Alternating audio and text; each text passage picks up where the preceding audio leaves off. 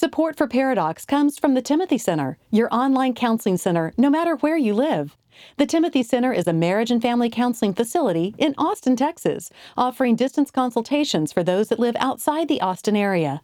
If you have questions and you'd like to consult with Jimmy, Josh, or one of their licensed professionals, visit them at timothycenter.com.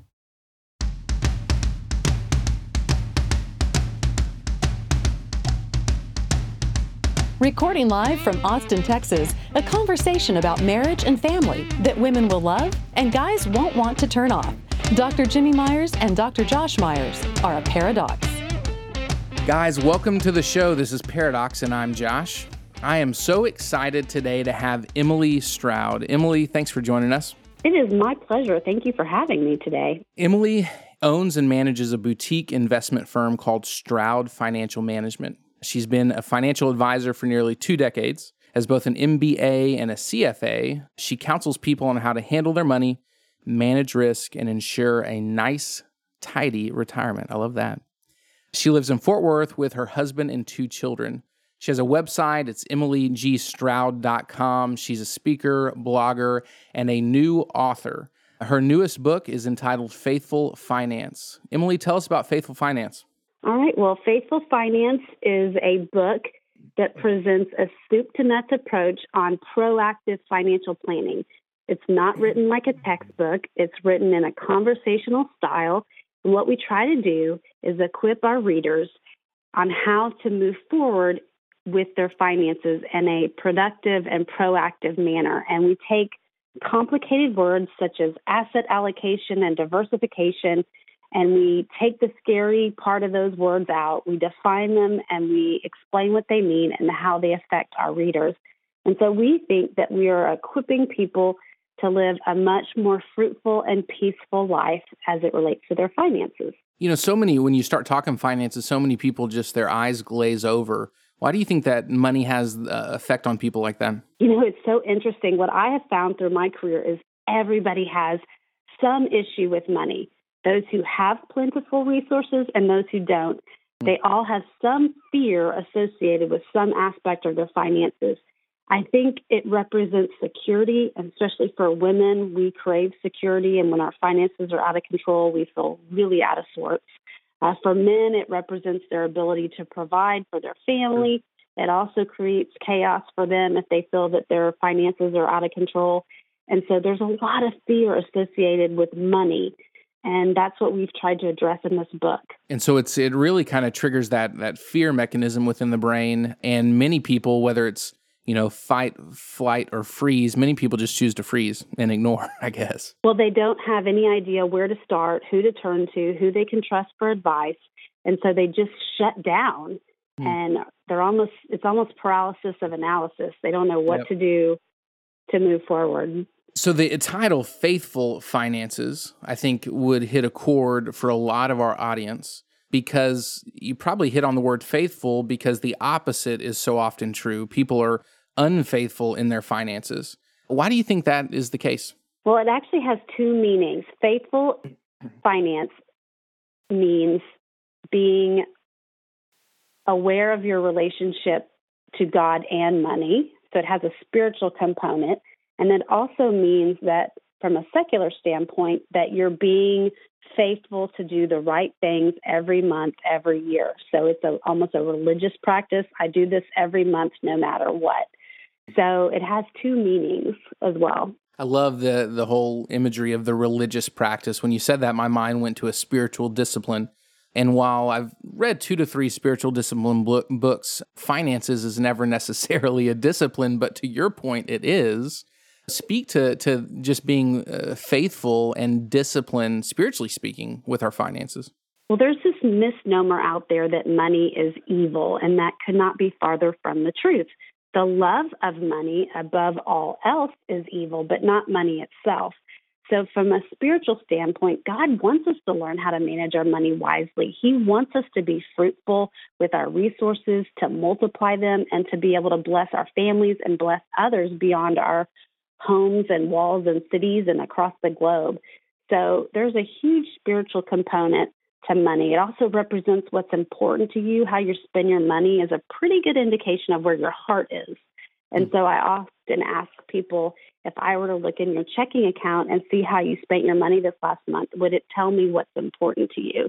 And most people can relate to that pretty well. Are there any consistent themes that you see as far as looking in others' pocketbooks, what we prize as kind of middle-class America? Everybody's situation is different, so I don't think I can come up with a generalization of I see this every single time. But you start to see patterns. People that are really stressed out about their finances, more than likely they don't have a budget in place, and they're spending more than they make, and they don't even realize it. And so they're then using credit cards to compensate for that deficit every month. If a person is really stressed out and really in a state of fear with their finances, I can usually trace it back to a spending habit of some sort. And then there's a psychological component and a spiritual component of, why are you buying so much stuff? Are you trying to fill yourself up with things rather than your relationship with God? So it's all connected. So in the book, you give 10 secrets for being faithful within your finances. Can you give us a couple of those? Well, you have to read the book to get all the secrets. I like it. I'm supposed to say that, right? Yes, exactly. Well, and it's funny, these are called secrets, but a lot of it, I believe, is common sense, but we just have to break it down in such a way that it makes sense to everyone, and it's a step-by-step approach. So each chapter is focused on one particular topic. For example, insurance. We talk about the need to protect your loved ones in the event of your death or disability, or in the future, if you may need long-term care insurance either for yourself or your parents. So we talk about the faithful insure themselves from a financial risk mitigation situation. And so that's an example of a secret, is how do you purchase insurance for the least amount of dollars to protect yourself? We talk about investments. We talk about cash reserve accounts. We talk about all sorts of topics: estate planning, credit card debt, how to buy a house in a responsible manner. That's one secret. I call it nobody got rich paying too much for a house. So there's all sorts of little nuggets in there. Is there a such thing as being overly insured? Yes, of course. Yes, you don't want to pay more than you need to pay in premiums for insurance. But people always ask me, is insurance an investment? And I say, no, insurance is an expense, but it's a necessary expense to protect yourself from the worst case possible. So, for example, if you are a husband with a wife and small children and she stays at home, if you were to die unexpectedly, you don't want her to have two problems. Number one, she's grieving your loss and trying to figure out how to move forward, but then also financially devastated. So you want to provide enough coverage, and that's something else I talk about in the book, is a lot of people have no idea how much coverage they really need. And there is a simple formula for getting a rough idea of how much insurance you need, and so people can figure out, am I overinsured or underinsured? Sure. And then how can I get the right type of insurance for my particular situation? Recording our Paradox podcast is a labor of love. We love exploring topics important to Christian families. We love bringing you interviews with authors, musicians, and podcasters that are shaping our world. Also, Jim loves to hear himself talk. See, I've been told that my voice is mellifluous. You have no clue what that means, do you? No.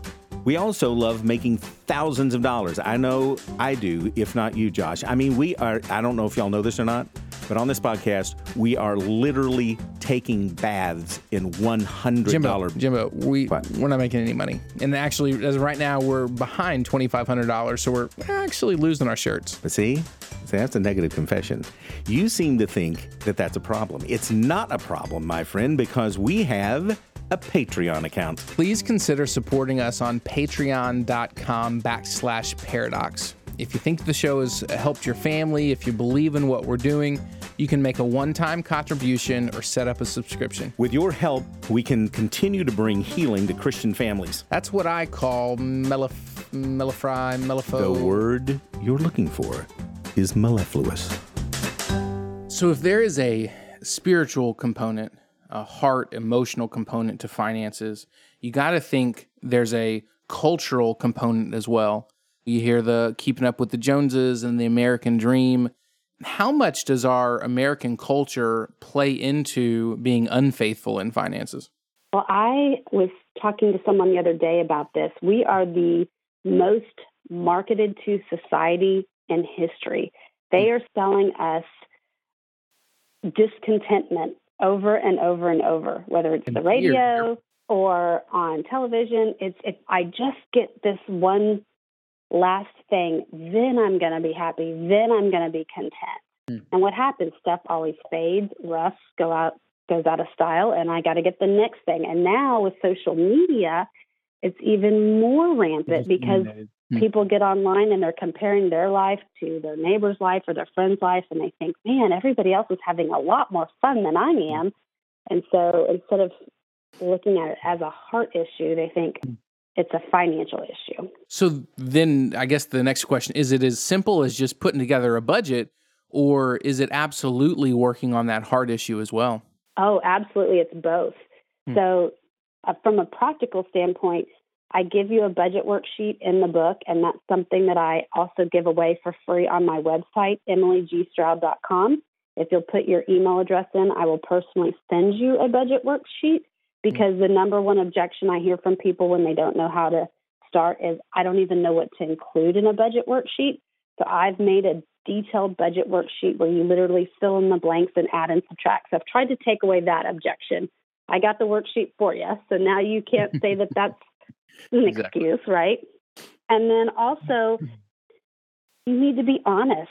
And this is where conversations come in with your spouse, if you're married, or your parents, is you need to be honest. What am I really doing with my money? And sometimes people don't know because we have credit cards so readily accessible that we just swipe. Yep. And then we don't even really know what we're spending our money, especially with Amazon now. I mean, you can get anything you want at the tip of your finger just by, surfing on your computer, and you don't even realize. Subscriptions, they just come to you. Oh, sure. Yeah, Amazon can be one of the most confusing things as far as to budget, because there's so many, I guess, line items that are hidden within each purchase, if that makes sense. And each one promises to fix whatever problem you have. Exactly. So you've spoken a little bit to what God says about money, and we've kind of tied it into the heart issue and the American dream and the pursuit of more and the pursuit of ultimately contentment. What does God, in your estimation or research, say about the American dream and that pursuit of contentment and things? Well, what he wants is a relationship with your heart. He doesn't really care if you have the latest and greatest of stuff. And so I often tell people you can learn this lesson the hard way or the easy way. And one of those ways that you can learn this is by switching your focus on what can my money do for me, and then change it to what can I use my money to do to serve others?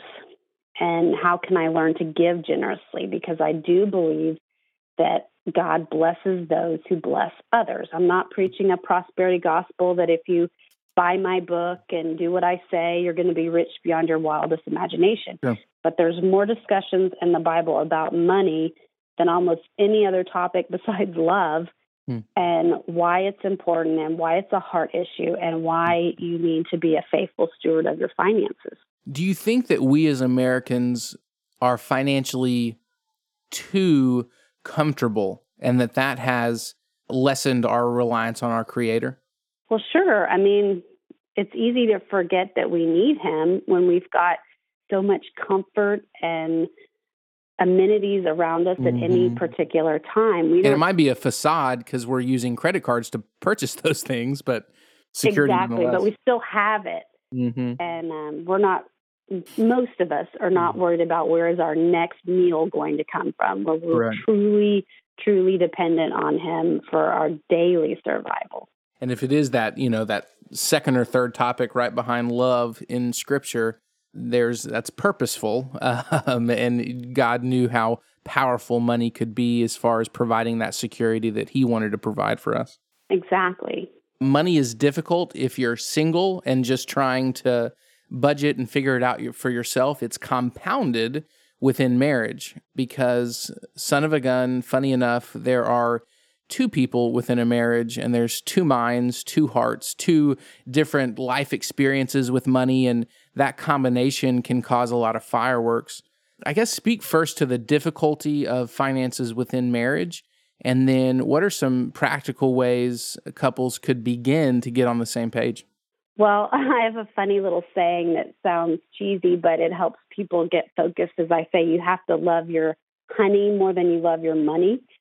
And so what that really means is you have to put your spouse first rather than your own selfish desires. And so within marriage, you've got two imperfect people that are trying to make agreements and compromise. And so it's a struggle for a lot of people. It's one of the top 3 reasons that couples argue and divorce. And this was also one of the reasons I felt led to write this book is I felt like we could save marriages, which saves family, which then improves our overall country if we have solid foundations for our people. And unfortunately, disagreements over money is at the root of a lot of that. It's not the only thing, trust me, but it is a big factor. And so communicate. I always tell my clients if they are about to get married or engaged, I call it before you say I do, all the skeletons have to come out of the closet. If you have credit card debt, if you have student loans, it's okay, but you need to be honest. Yeah. And so get that out on the table. Also, it's a really good practice for couples to talk, even if they're already married. What are your dreams? What are your goals in 5 or 10 or 20 years? And so by communicating about that and then coming together in a common goal, that's actually very positive and can strengthen a marriage if you're both feeling like we're working on a particular goal, such as buying a home together. How can we work together? And so it's tricky, trust me, it is. And we all come from different families of origin. So we come to the table of marriage with preconceived notions about money, whether we were taught good lessons or not so good lessons from our parents. We all come with some level of baggage, and we just have to learn to work together. And so honestly, it's communicating. It's never a bad idea to sit down with a financial advisor or some other expert that you trust that has wisdom, just to kind of be a third-party, unbiased mediator. That never is a bad thing. And do they have to be in the DFW, Dallas-Fort Worth area to take advantage of your services, or can that be done online or via phone? No, I am now taking phone consultations with people because a lot of people are reaching out to me and they have some general questions or some very specific questions. They don't need a soup to nuts financial plan, but they need someone to give them some particular tools, whether it's insurance or budgeting or retirement planning or best practices for saving for college for their children or grandchildren. And so now you can reach out to my office, which is 866-484-7019, and schedule a phone consultation. Can that info be found at emilygStroud.com? Yes. Okay, yes. Perfect. And did you just say soup to nuts? What did you say back there? I did. I'm not familiar with that terminology. Soup is at the very beginning of the meal, and nuts is all the way at the very end. So soup to nuts means from the context, I picked front to back, but soup to nuts, I love it.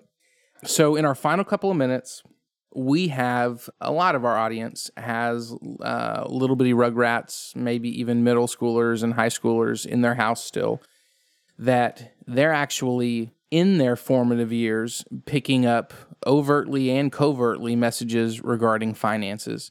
How can we be, as parents, the best stewards of our children that God allowed us to teach about finances? How can we begin being good stewards to teach our kids healthy lessons about finances? Well, I always tell people that when you're trying to teach your children important lessons, well done goes a lot farther than well said. So they're watching how you live, and they know whether or not you're actually practicing what you're preaching. And this applies to how you manage your money, whether you're giving generously and tithing to your church, whether you're stressed out about money every month, whether buying groceries brings up so much stress because you're overextended on credit cards. They pick up on these things. They're smarter than we give them credit for. And so also just having honest conversations, teaching a child maybe in middle school about how to budget and giving them some sort of allowance, but making it where they have to earn it so they start to realize the value of a dollar.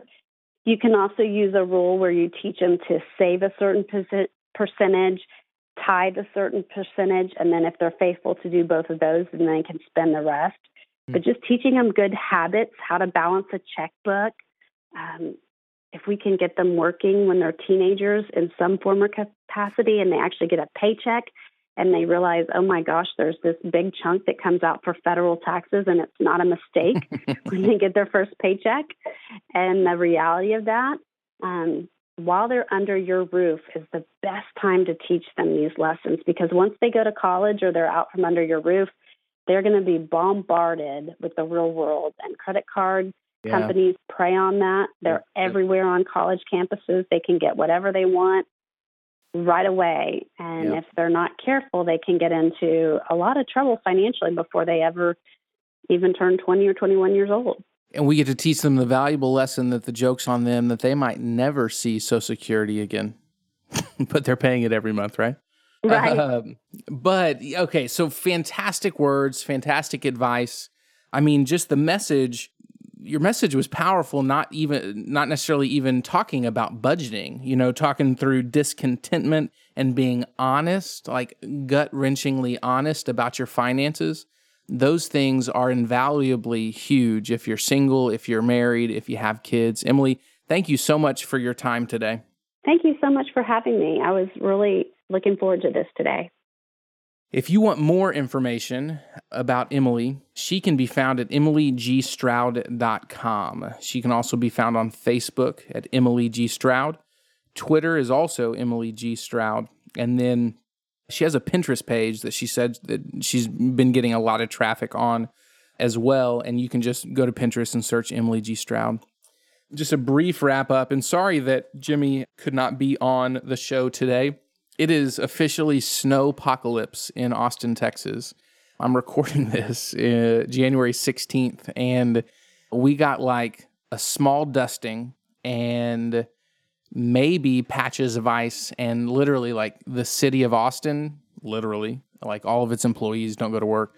The city of Austin shut down, University of Texas, all the ISDs around. We're sissies in Central Texas, and so I'm actually at home recording, and so Jimbo is obviously not at my house, and so I just recorded on my own. He has also another interview that he's doing for Fearless Parenting right now too. So my apologies that Jimmy is not with us, but Emily was great. I loved particularly that she is female because, if we were to have a male financial advisor on, probably none of the women that listen to the show would listen. So hopefully, because she is a female, she kept a lot of you guys, you ladies, listening, because we do like to kind of just glaze over and turn off any talk of finances. We've had 110, 115 episodes, and we've only really talked about it once. It's just not a topic that we like to discuss. We'll talk about loving your spouse. We'll talk about sex. We'll talk about these other things, but finances can be so terrible to be honest about and to communicate about because of that underlying fear and discontentment. I love when she said that. And so we need to work on, while budgeting and while talking with our spouse, we need to be working on that underlying discontentment, insecurity, and fear. Because Scripture, while it does speak a lot about money, many more passages speaks to God's love, the security that He offers, the contentment He offers. And if we can work on our heart issues surrounding money, then a lot of the financial stuff can kind of take care of itself. I loved her piece about well done is better than well said. Love your honey more than your money. I'm going to start using that. And then at the heart of our relationship with God is He wants a relationship with us. He doesn't necessarily care about all the things that we might have, that He wants a relationship with us. and He wants to infuse us with hope and with contentment. And so often our money can get in the way, offering us faux contentment.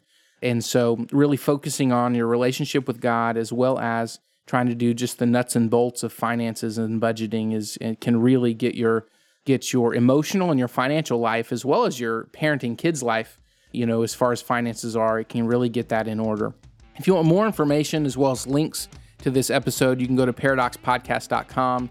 I really do feel silly every time I do this by myself. I feel like I'm incredibly boring. Like, our guests are always fantastic, but it's like, ho-hum, Josh is just droning on and on.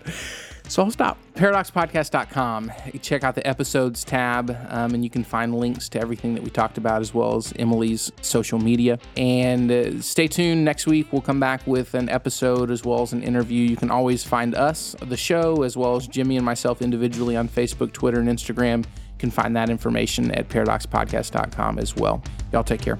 Paradox is produced by Billy Lee Myers Jr. For more about Billy, go to therapywithbilly.com. For more information about our Paradox evangelist, Julie Lyles Carr, go to julielylescarr.com. And if you want more details about what was discussed on today's show, go to paradoxpodcast.com. Next time on Paradox. Could you name for me a Foo Fighters song? No, I couldn't. No. No, Foo Fighters? No. Nothing. All right. We're just going to leave it at that.